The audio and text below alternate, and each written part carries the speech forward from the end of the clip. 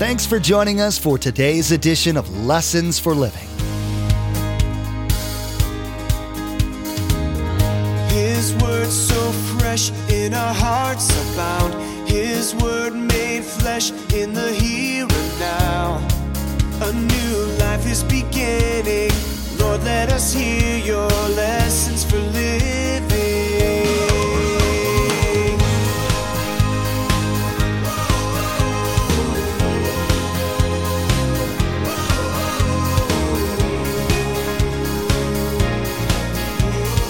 Lord, let us hear your lessons for living. Not that you and I are going to do this, but understand that I have within me my old sin nature. If any time I want to let it rule, it'll rule. Now the Holy Spirit will come and He'll talk to me and He'll come against me and He'll convict me and He'll put all kinds of circumstances in my life.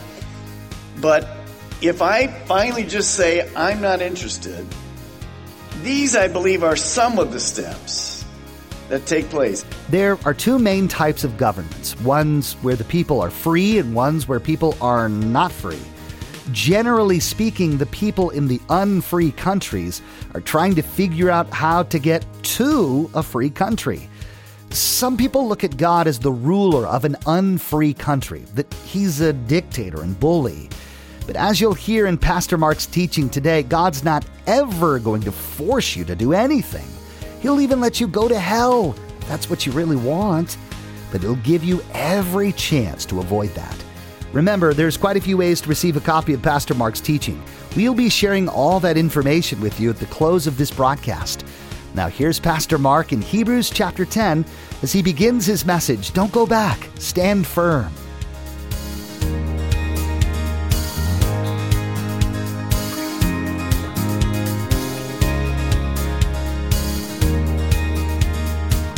Let us hear your lessons for living. Hebrews chapter 10. His name is Ted Turner. There are few people in American public life that are as well known in the media, but also known for his open hostility to Christianity. Ted once said Christianity is a religion for losers.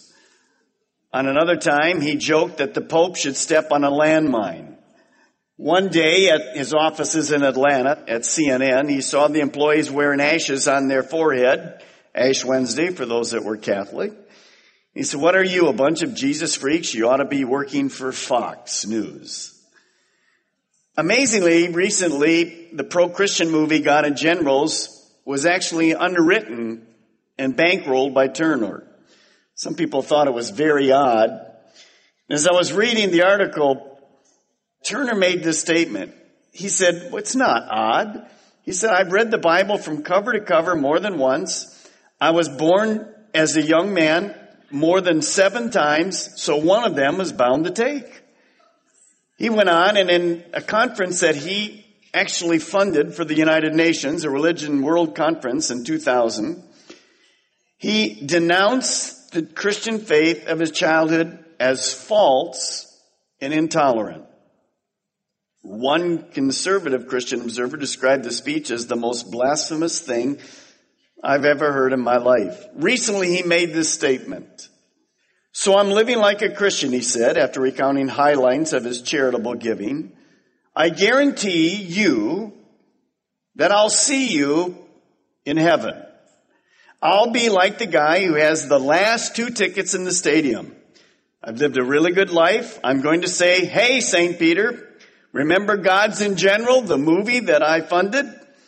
This movie is a final bit of insurance that I get in. A writer has said, leave aside the basic misunderstanding that Turner has about a Christianity and what it teaches about salvation, obviously. What's very interesting is that a man like Turner is clearly haunted by the idea that heaven exists and he might not make it there. You see, in spite of all of our talking, we absolutely know from maybe one of the most vocal against Christianity in the United States, public figure, we know that God wants to deal with the hearts of men and women. And no one is too difficult for him to reach unless they choose to be unreachable. It's always a matter of choice. We begin in verse 26, Paul giving us a very difficult passage. Paul the writer, if Paul was the writer to the Hebrews, says this: if we deliberately keep on sinning after we have received the knowledge of the truth, no sacrifice for sins is left, but only a fearful expectation of judgment and of raging fire that will consume the enemies of God. Obviously, from verse 26, we see that he's addressing these Jewish believers who probably live in an area of Italy, maybe Rome, and they've converted to Christianity. You know, that's what the whole book of Hebrews is about, this small home church. And he gives them a warning. Notice they've received the knowledge of truth. They know what Christ has done for them. But then there's this intentional, willing knowledge, rejection of Jesus into a lifestyle that's just continually a lifestyle of sinning. Now, this is not a warning of a person that sins or like you and I do, and we ask for forgiveness. But again, this goes back to the sin of apostasy. It's the same thing we taught. Paul mentions it again, which I think is very interesting. We taught about it in Hebrews chapter 6, verses 4 through 6. What is apostasy? Here's the sin of apostasy. It's deliberate and willful turning from Jesus and renouncing your faith. In other words, it's a turning away, it's a rebellion, and it's an abandonment. It's not this little kind of a deal where you get angry at God for a few moments and then repent. This is this lifestyle of simply deliberate saying, almost as we've seen Ted Turner do, I'm done with God, it's ridiculous, Christianity's useless. So these were real believers that are being warned not to do one thing, abandon Jesus. Remember, the book of Hebrews is about better, better, better. New Testament covenant, way better than Old Testament. And so he said, don't go back to the Old Testament, because if you go back to the Old Testament, then you're going to go back to only one thing, the law. And you can't be right with the law. You can't be right by doing enough good works, i.e. Ted Turner. Doesn't matter how many good movies that kind of have a Christian message to them. Doesn't matter how many he underwrites. Good works will never do it. So notice in verse 26, the end of the verse, no sacrifice for sins is left. So the whole book is about one thing, the one sacrifice for our sins that God will accept. We know absolutely what that sacrifice was. It was the sacrifice of Jesus Christ. So this is the sin of turning away from the truth of Jesus Christ, turning your back on him. So what is he writing? Again, he says this, warning, don't leave Jesus. He's the only source of salvation. So it isn't Jesus plus. It isn't something else that we can add to Jesus. By grace we're saved. Through faith, that's it. We're done. It's over. That's the only way that we can do it. So how does a person become an apostate? How does a follower of Christ, and as you know, there's lots of arguments that a follower of Christ could never be an apostate. I think you can see that there's enough proof in the Bible that that can happen. It's very rare, I believe, but it definitely does happen. How does that happen? How does a person turn their back on Jesus and just go, I'm not interested anymore? Well, I don't believe it's ever anything really instant. I believe this is a step-by-step process from Christ. I'm going to just give you some things to think about. And they all start with a D. I want you to think about it. Not that you and I are going to do this, but understand that I have within me my old sin nature. If any time I want to let it rule, it'll rule. Now the Holy Spirit will come and He'll talk to me and He'll come against me and He'll convict me and He'll put all kinds of circumstances in my life. But if I finally just say, I'm not interested, these, I believe, are some of the steps that take place. You can see the scriptures and how all this works from them. Number one way that any person could be backslidden that would lead to apostasy would be simply this: to ignore that Satan is a great deceiver. One of the things you can say, and I never focus on this, but you don't ever say never to anything. When you see people fall, you say, well, I never could fall to that sin. I think that's a very dangerous thing. I don't confess that I'm going to fall to that, but I know who I am. I'm just a human. And Satan is a wise person. He's been around a long time. Remember Paul, toward the end of his life, he said this: I beat myself. I keep my body under so that I might not be a castaway. So he understood it. So number one, ignoring Satan's deception, the D word. Second, the writer already wrote this in the book of Hebrews. We start to drift from the word. What does that mean?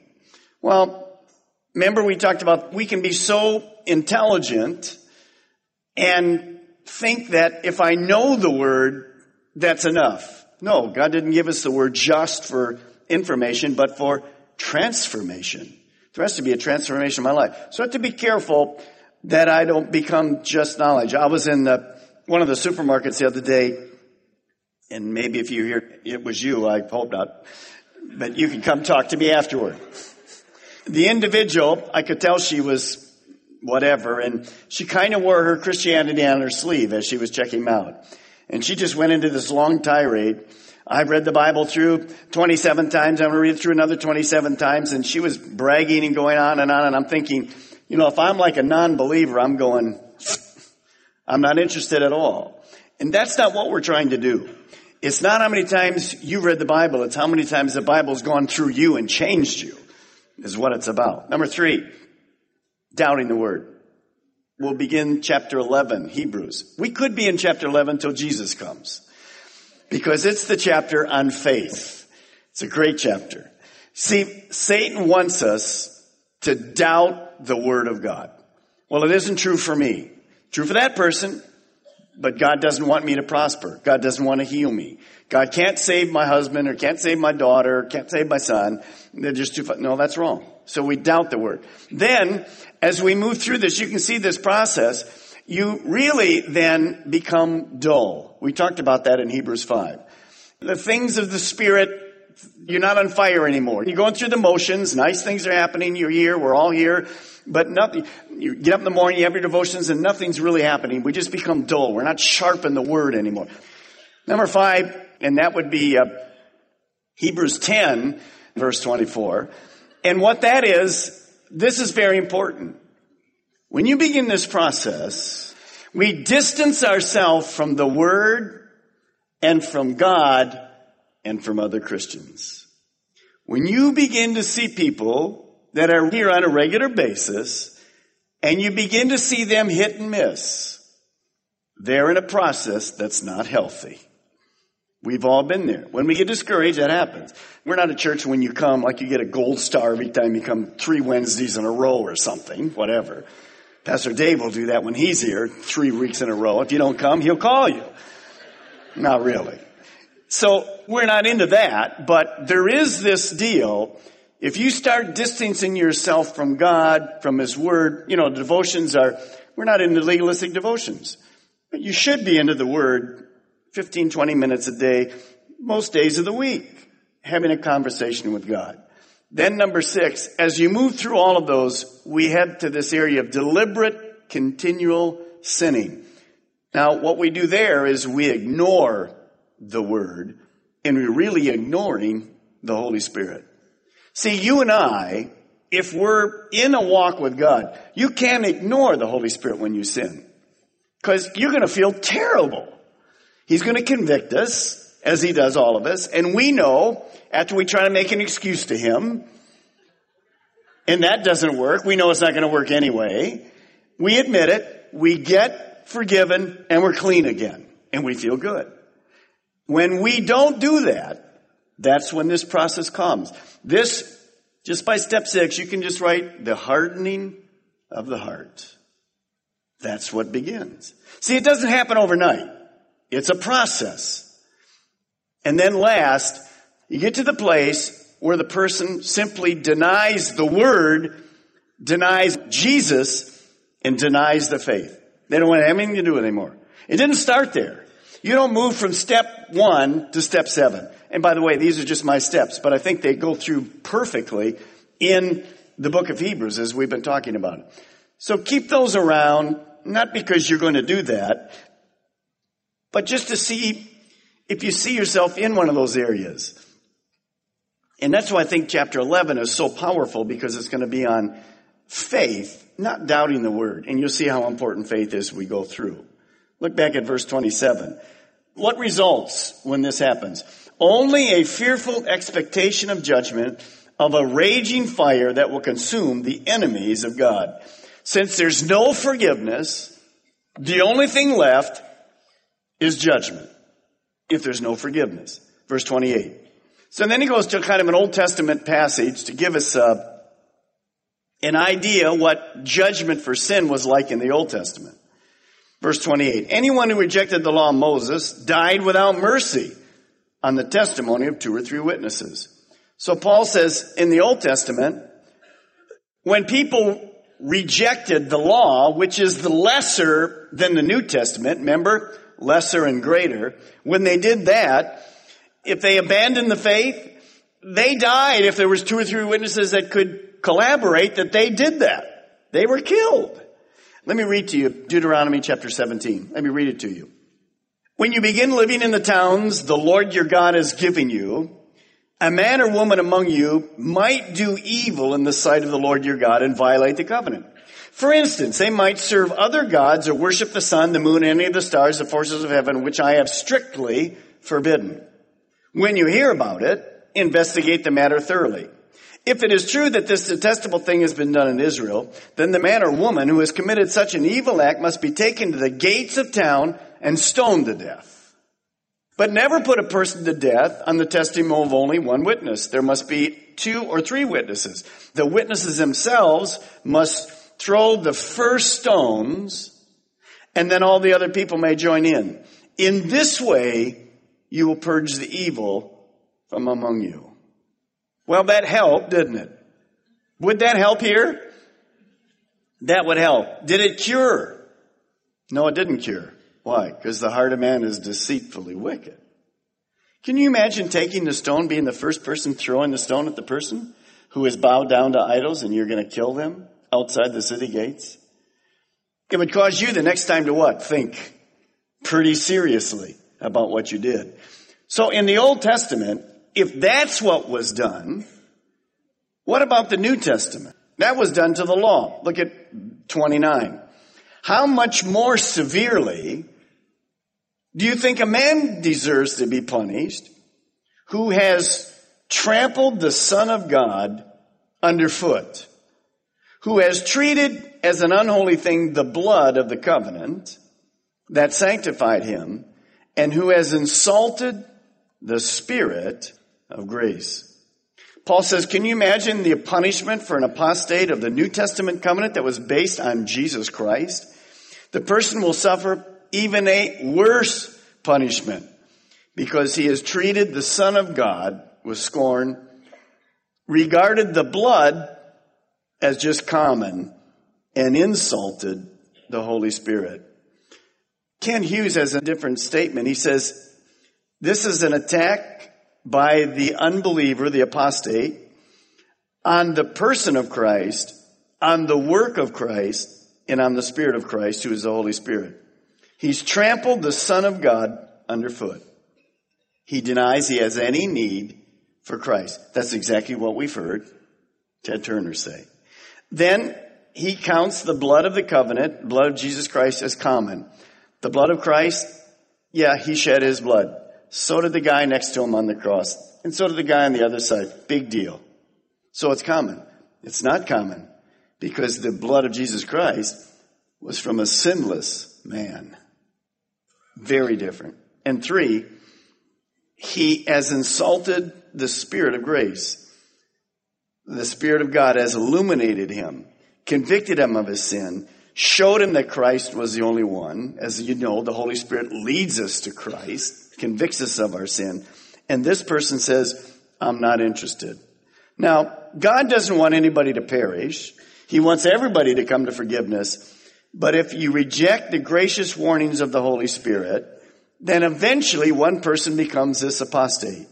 Now, verse 30. For we know him who said, it is mine to avenge. I will repay, and again the Lord will judge his people. It is a dreadful thing to fall into the hands of the living God.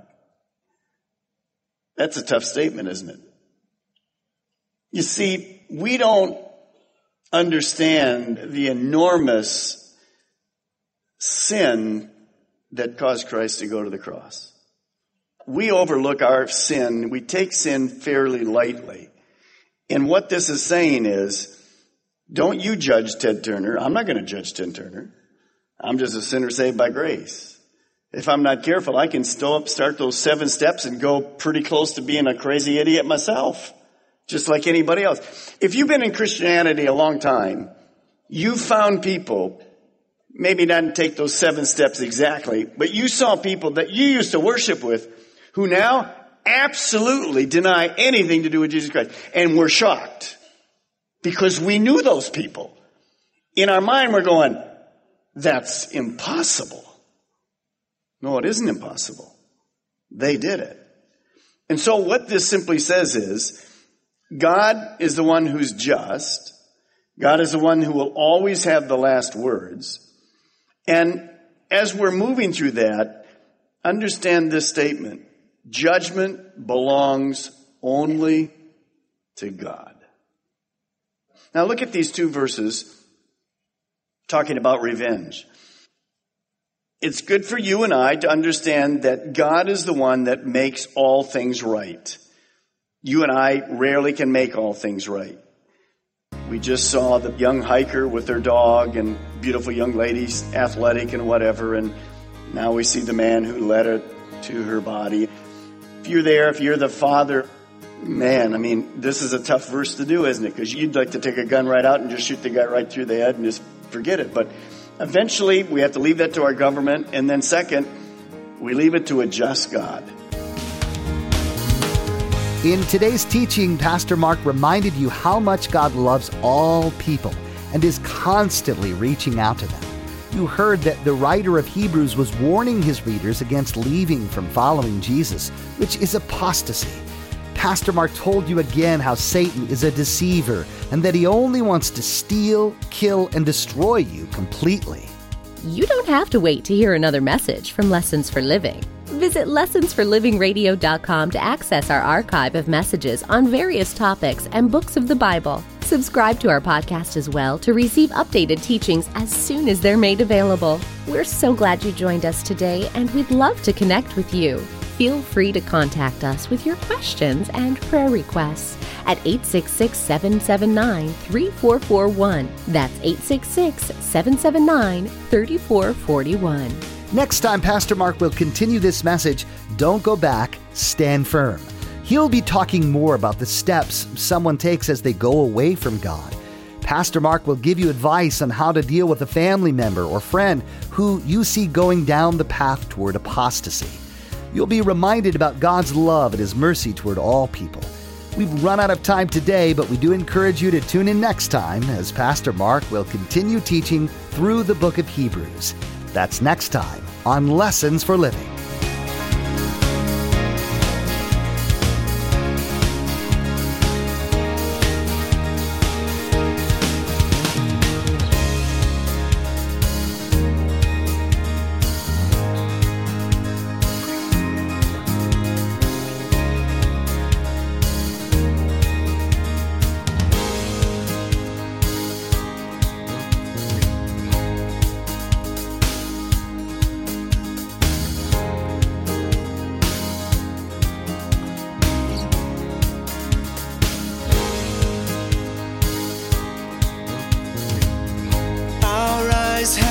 seen and our ears have heard. His word made flesh in a